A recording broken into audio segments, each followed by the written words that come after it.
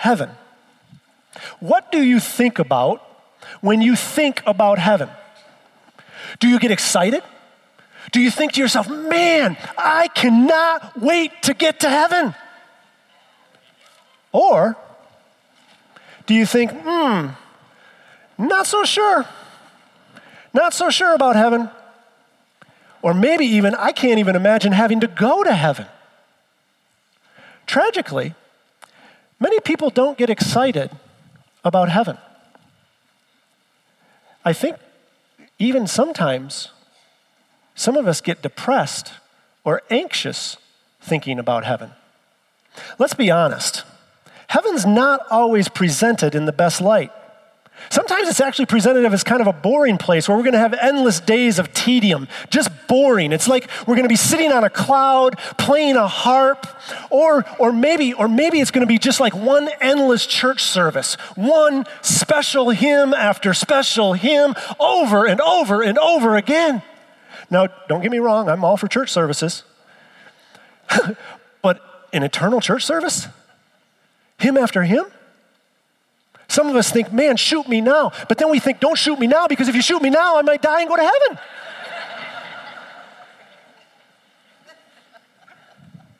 Many of us that are followers of Jesus, we think this way sometimes. And it's because we don't have a proper understanding or perspective of heaven. It's like we don't see clearly. It's like we're looking through the fog. So this morning, Jesus wants to talk to us about heaven. He wants to encourage us with a message about heaven and what heaven is going to be like. So if you would you take your Bibles and turn to Mark chapter 12. Mark chapter 12 is found on page 824, but before we get there, I'd like to look at a clear perspective of heaven. Look at this clear perspective of Cyprian. Cyprian was a 3rd century theologian, and look what he wrote about heaven. Let us greet the day which assigns each of us to his own home, which snatches us from this place and sets us free from the snares of the world and restores us to paradise and the kingdom. Anyone who has been in foreign lands longs to return to his own native land. We regard paradise as our native land. Cyprian's perspective is rooted in Scripture. In Philippians, the Apostle Paul, look what the Apostle Paul writes. To me, to live is Christ, and to die is gain. I desire to depart and be with Christ. And look what it says. Which is better by far. Do you view heaven as your native land? Do you believe that it is going to be better by far? Better than anything we can comprehend here, that when we get to heaven, it is going to be better by far, and we'll be home in our native land. Do you believe that? If you do, good. If you're not so sure, I hope after today you will feel more so. Because Jesus is going to share with us a little bit about what heaven is like in Mark chapter 12. Now remember where we've been. For the last few weeks, we've been in the book of Mark, and we've been looking at the last climactic, fatal week of Jesus' life. And Jesus has had some ongoing debates with his opponents.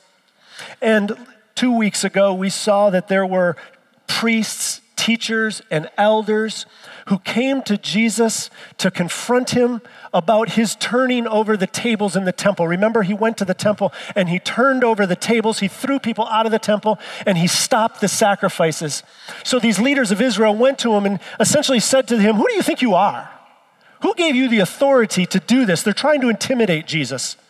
But the result was that they left intimidated by Jesus and by the crowds.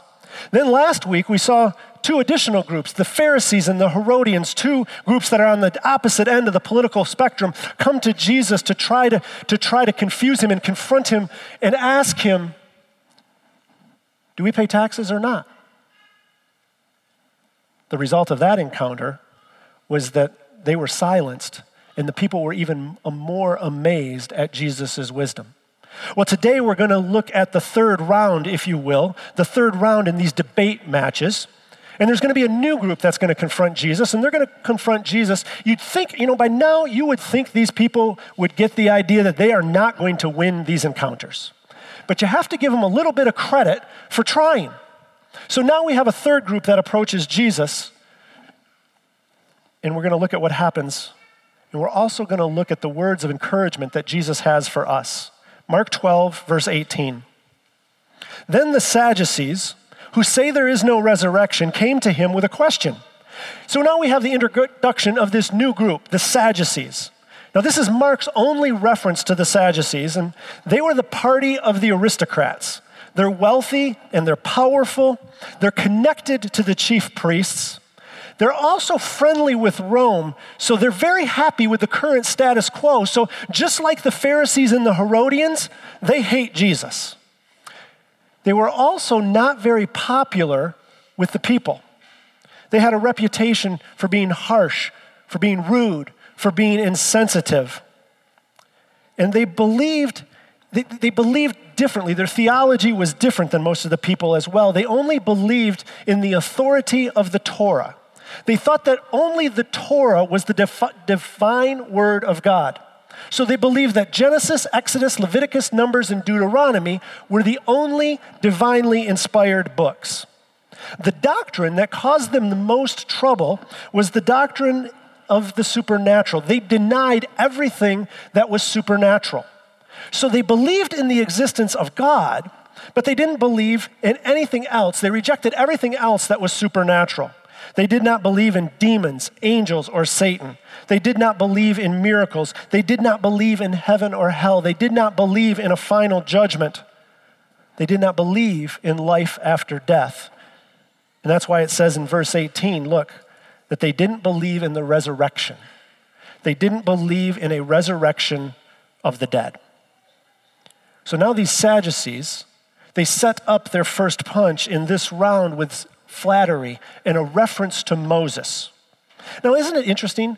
All these groups attempt to flatter Jesus. And you would think that they would understand that the flattery doesn't work, but they're using this flattery to try to kind of back Jesus into a corner to set him up.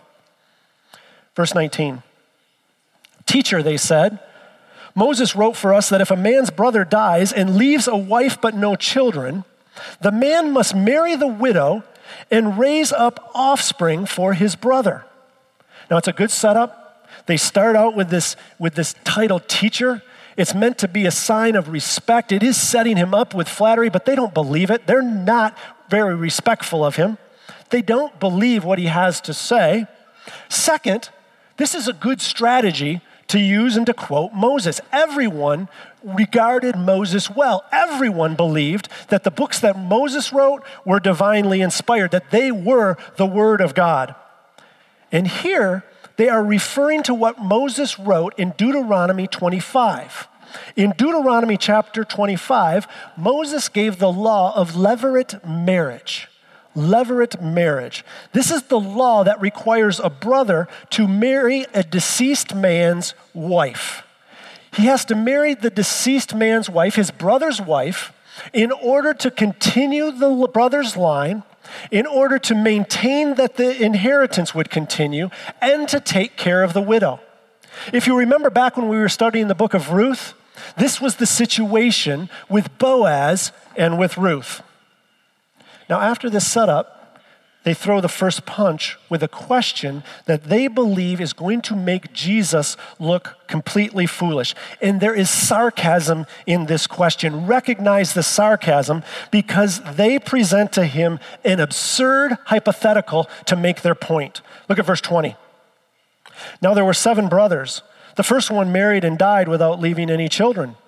The second one married the widow, but he also died, leaving no child. It was the same with the third. In fact, none of the 7 left any children. Last of all, the woman died too. At the resurrection, whose wife will she be, since the 7 were married to her? Now, they're clearly mocking Jesus here. They are mocking Jesus and anyone else who believes in a resurrection. Moses gave this law, and because of this law, all 7 brothers had to marry this one woman. And then she died. Now the question is, now if there is a resurrection, who is this woman going to be married to? Now remember, these Sadducees do not believe in a resurrection.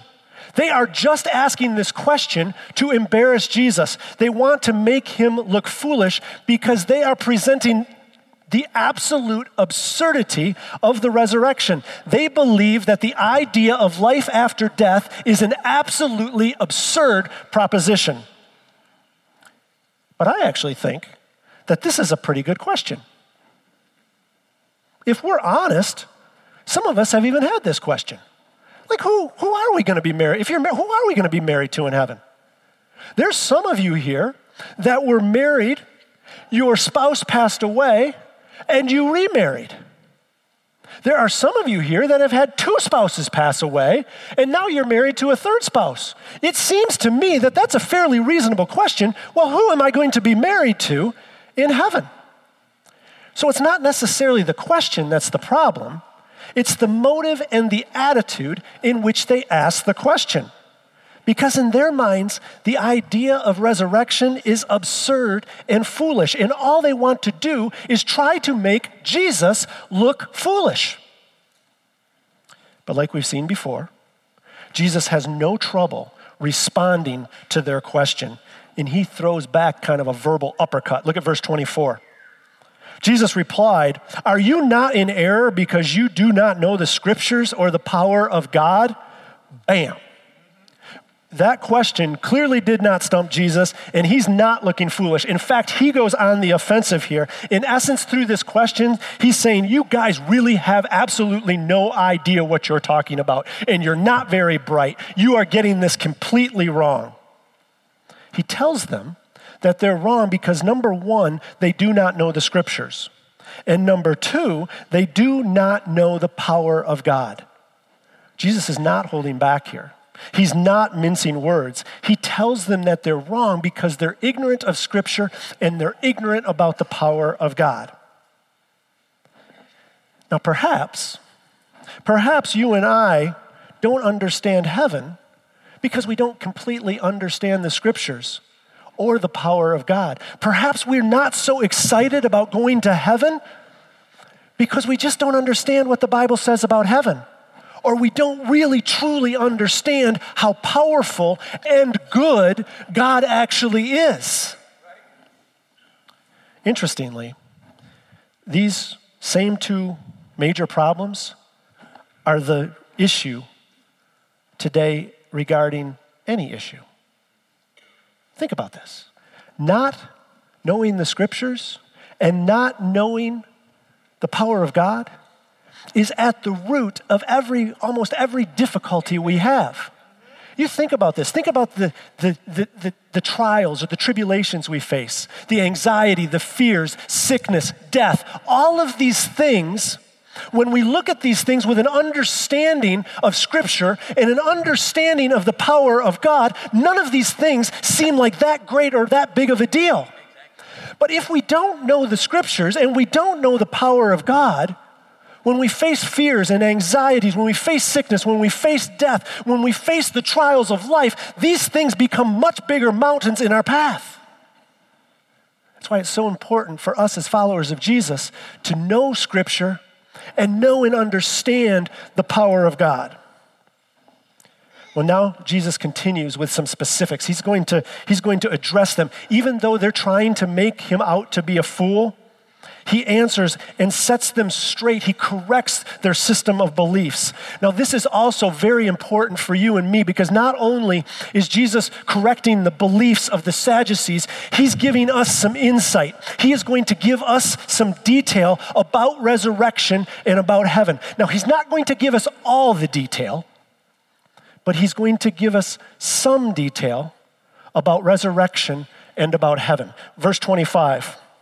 When the dead rise, they will neither marry nor be given in marriage. They will be like angels in heaven.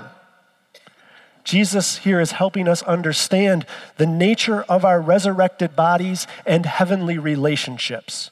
If you're taking notes, write that down. If you're thinking through the sermon, make a mental note of this. Jesus is helping us understand our resurrected bodies and our heavenly relationships.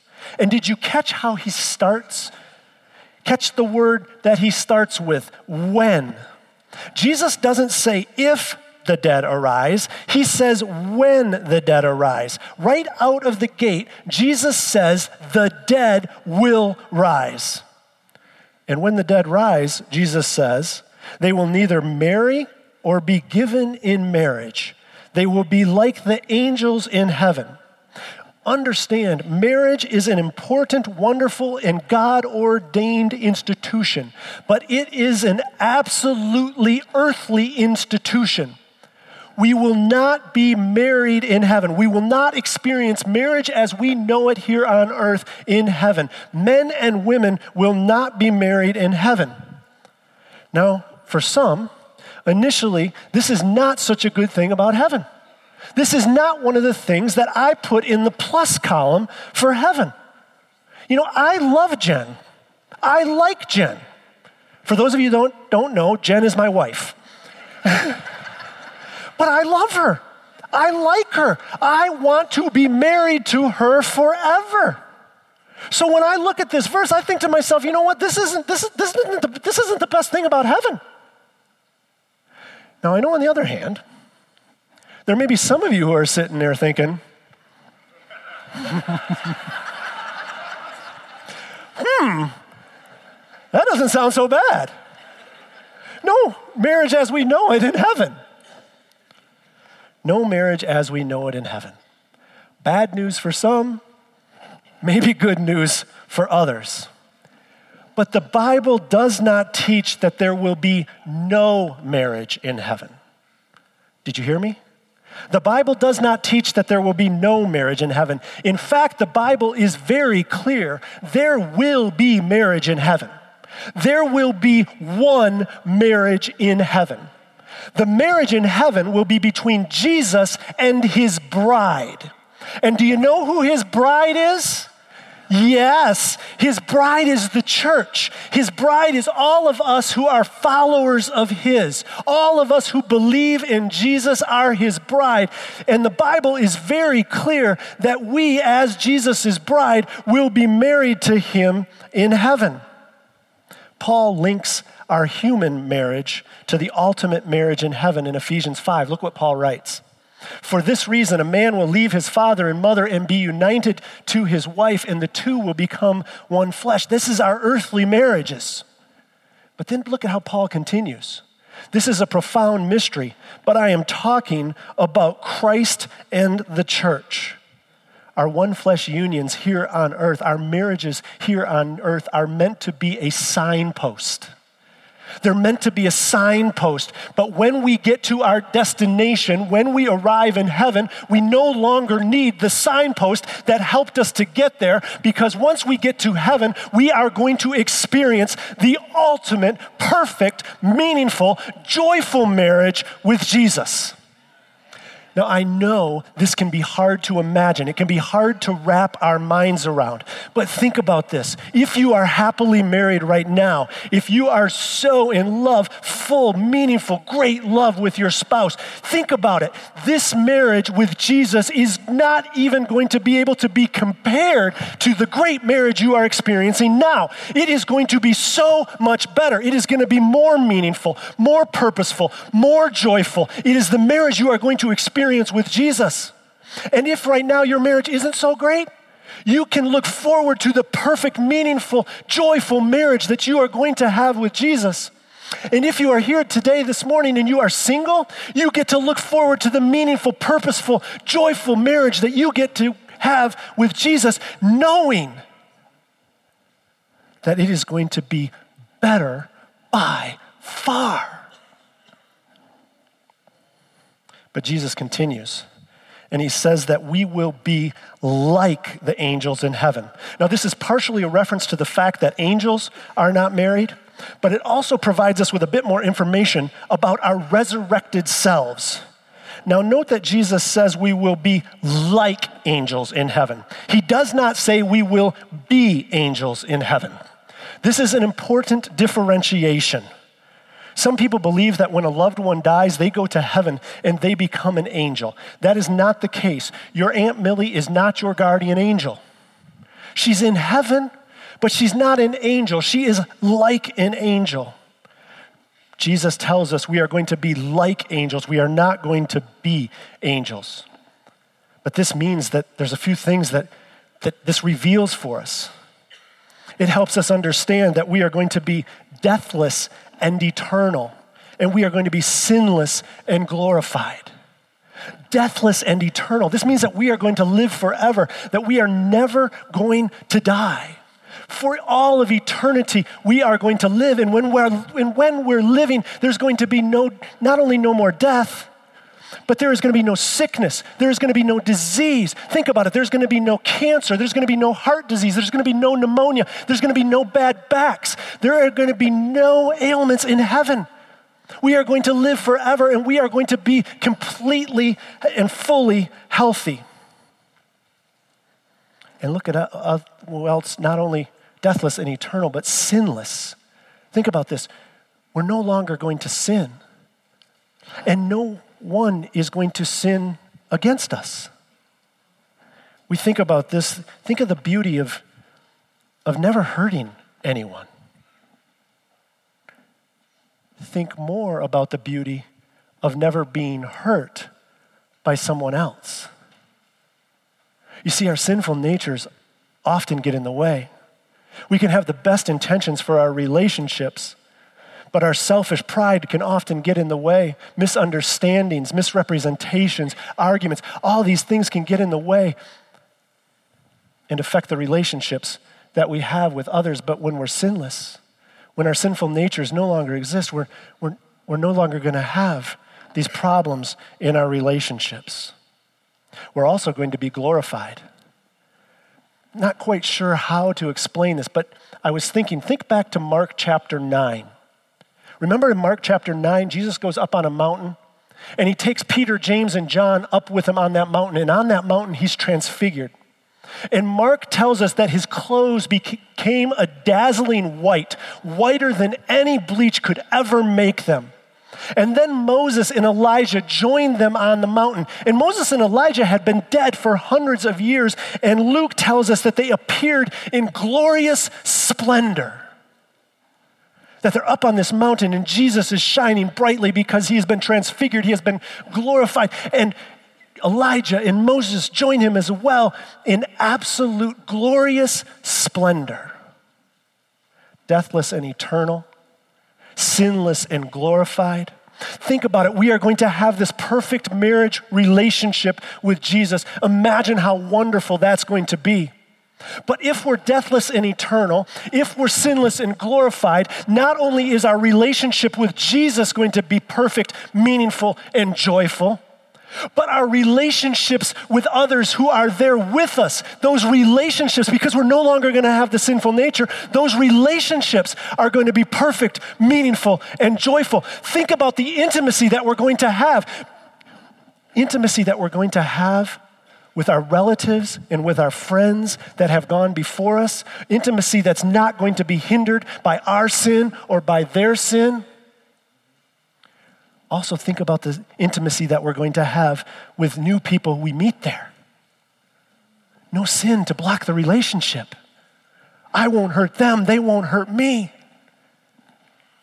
We're going to experience a wonderful relationship with Jesus and a wonderful intimate relationship with each other. Now, Jesus doesn't answer every question about heaven here.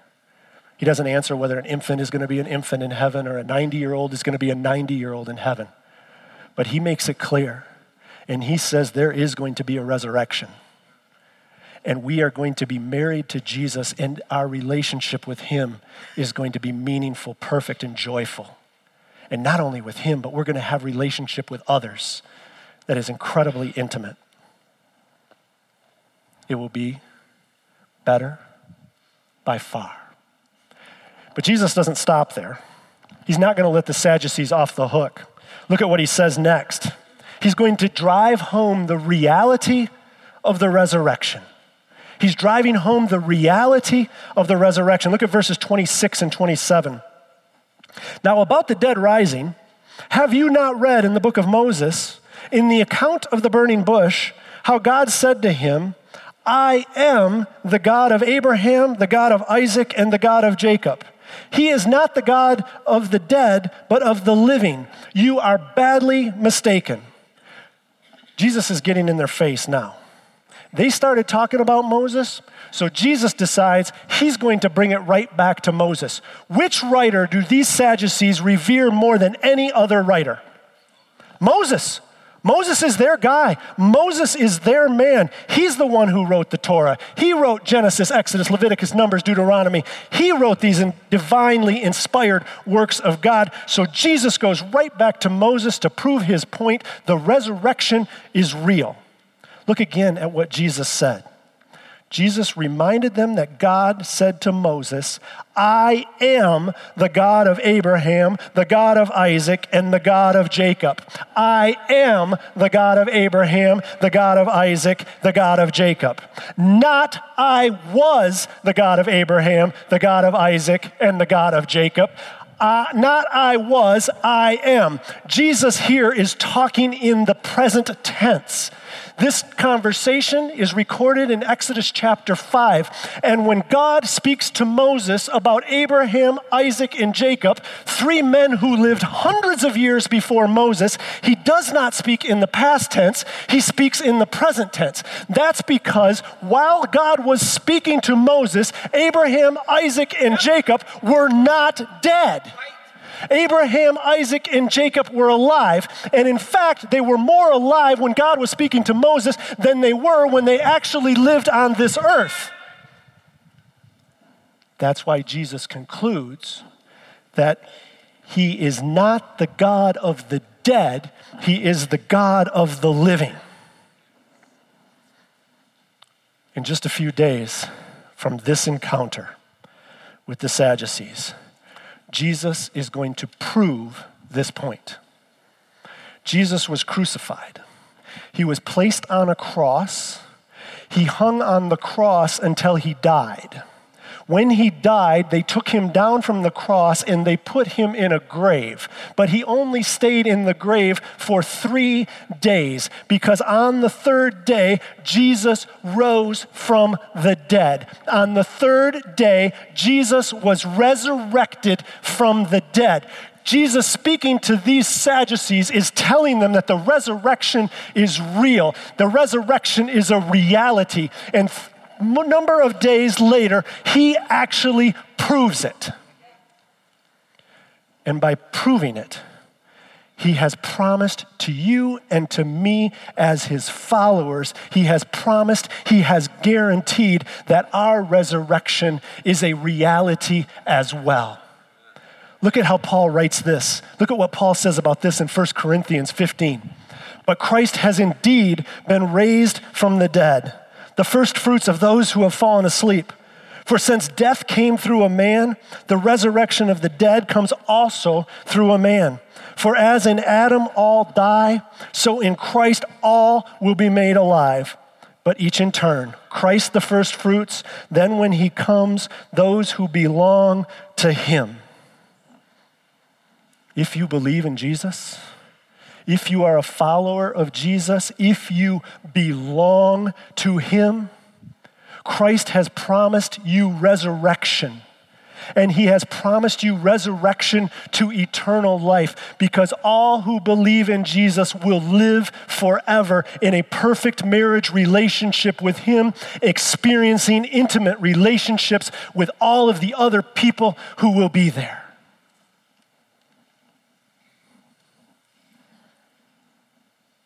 You know what? Everyone in this room this morning, everyone in this room this morning is going to die. Unless Jesus returns first, everyone in this room is going to die. And not only is everyone going to die,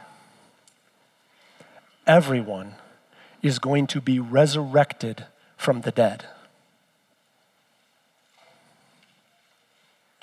The question is, what will you be resurrected to?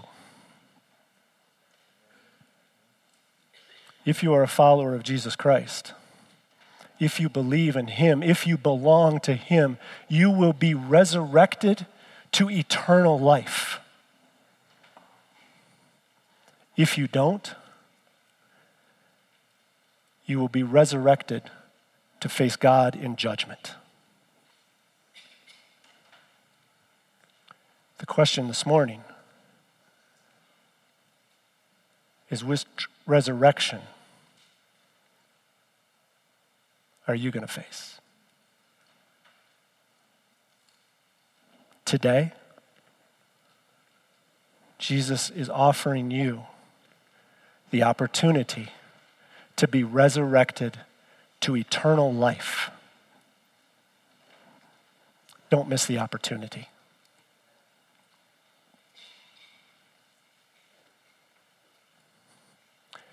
I know that this morning there are many of you who are struggling. Your life has been difficult. The trials have been great. Nothing ever seems to go right. Life's just been hard. And there's some of you that maybe it's not been your whole life, but right now you're just struggling. You think about your life and maybe it's your family, your career, your health, your ambitions. Maybe they've crumbled or they're crumbling. Maybe you're here this morning and you're cynical and you don't have much hope. This message is for you. Now, this message is for everybody, but I think it's especially for those this morning who are struggling, who are finding life hard and life difficult. And this message this morning is meant to be a word of encouragement.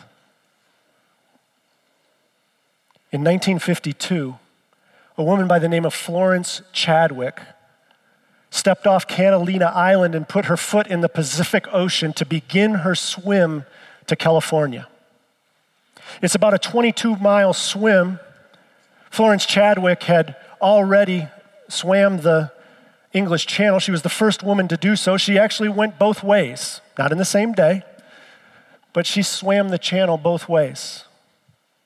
On this day in 1952, as she set out to swim to California, the weather wasn't very good. It was pretty chilly and it was quite foggy. It was so foggy, in fact, that she was almost unable to see her guide boat or her lead boat as it directed her towards the shore. And there were many times along the way that she wanted to quit, she wanted to stop.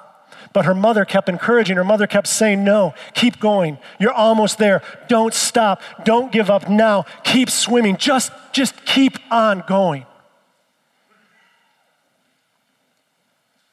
Well, eventually, Florence became physically and emotionally exhausted. And she stopped swimming. And they pulled her out of the water. It wasn't until she got into the boat that she realized that she was only a half a mile from shore. The next day, at the news conference, she said, I couldn't see through the fog.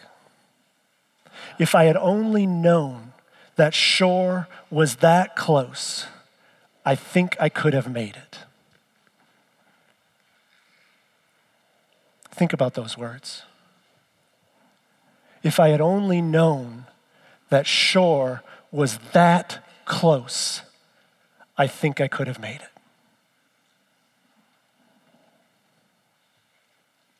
Shore is that close.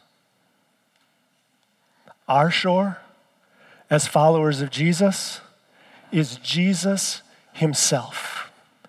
and the promise that he is preparing a place for us.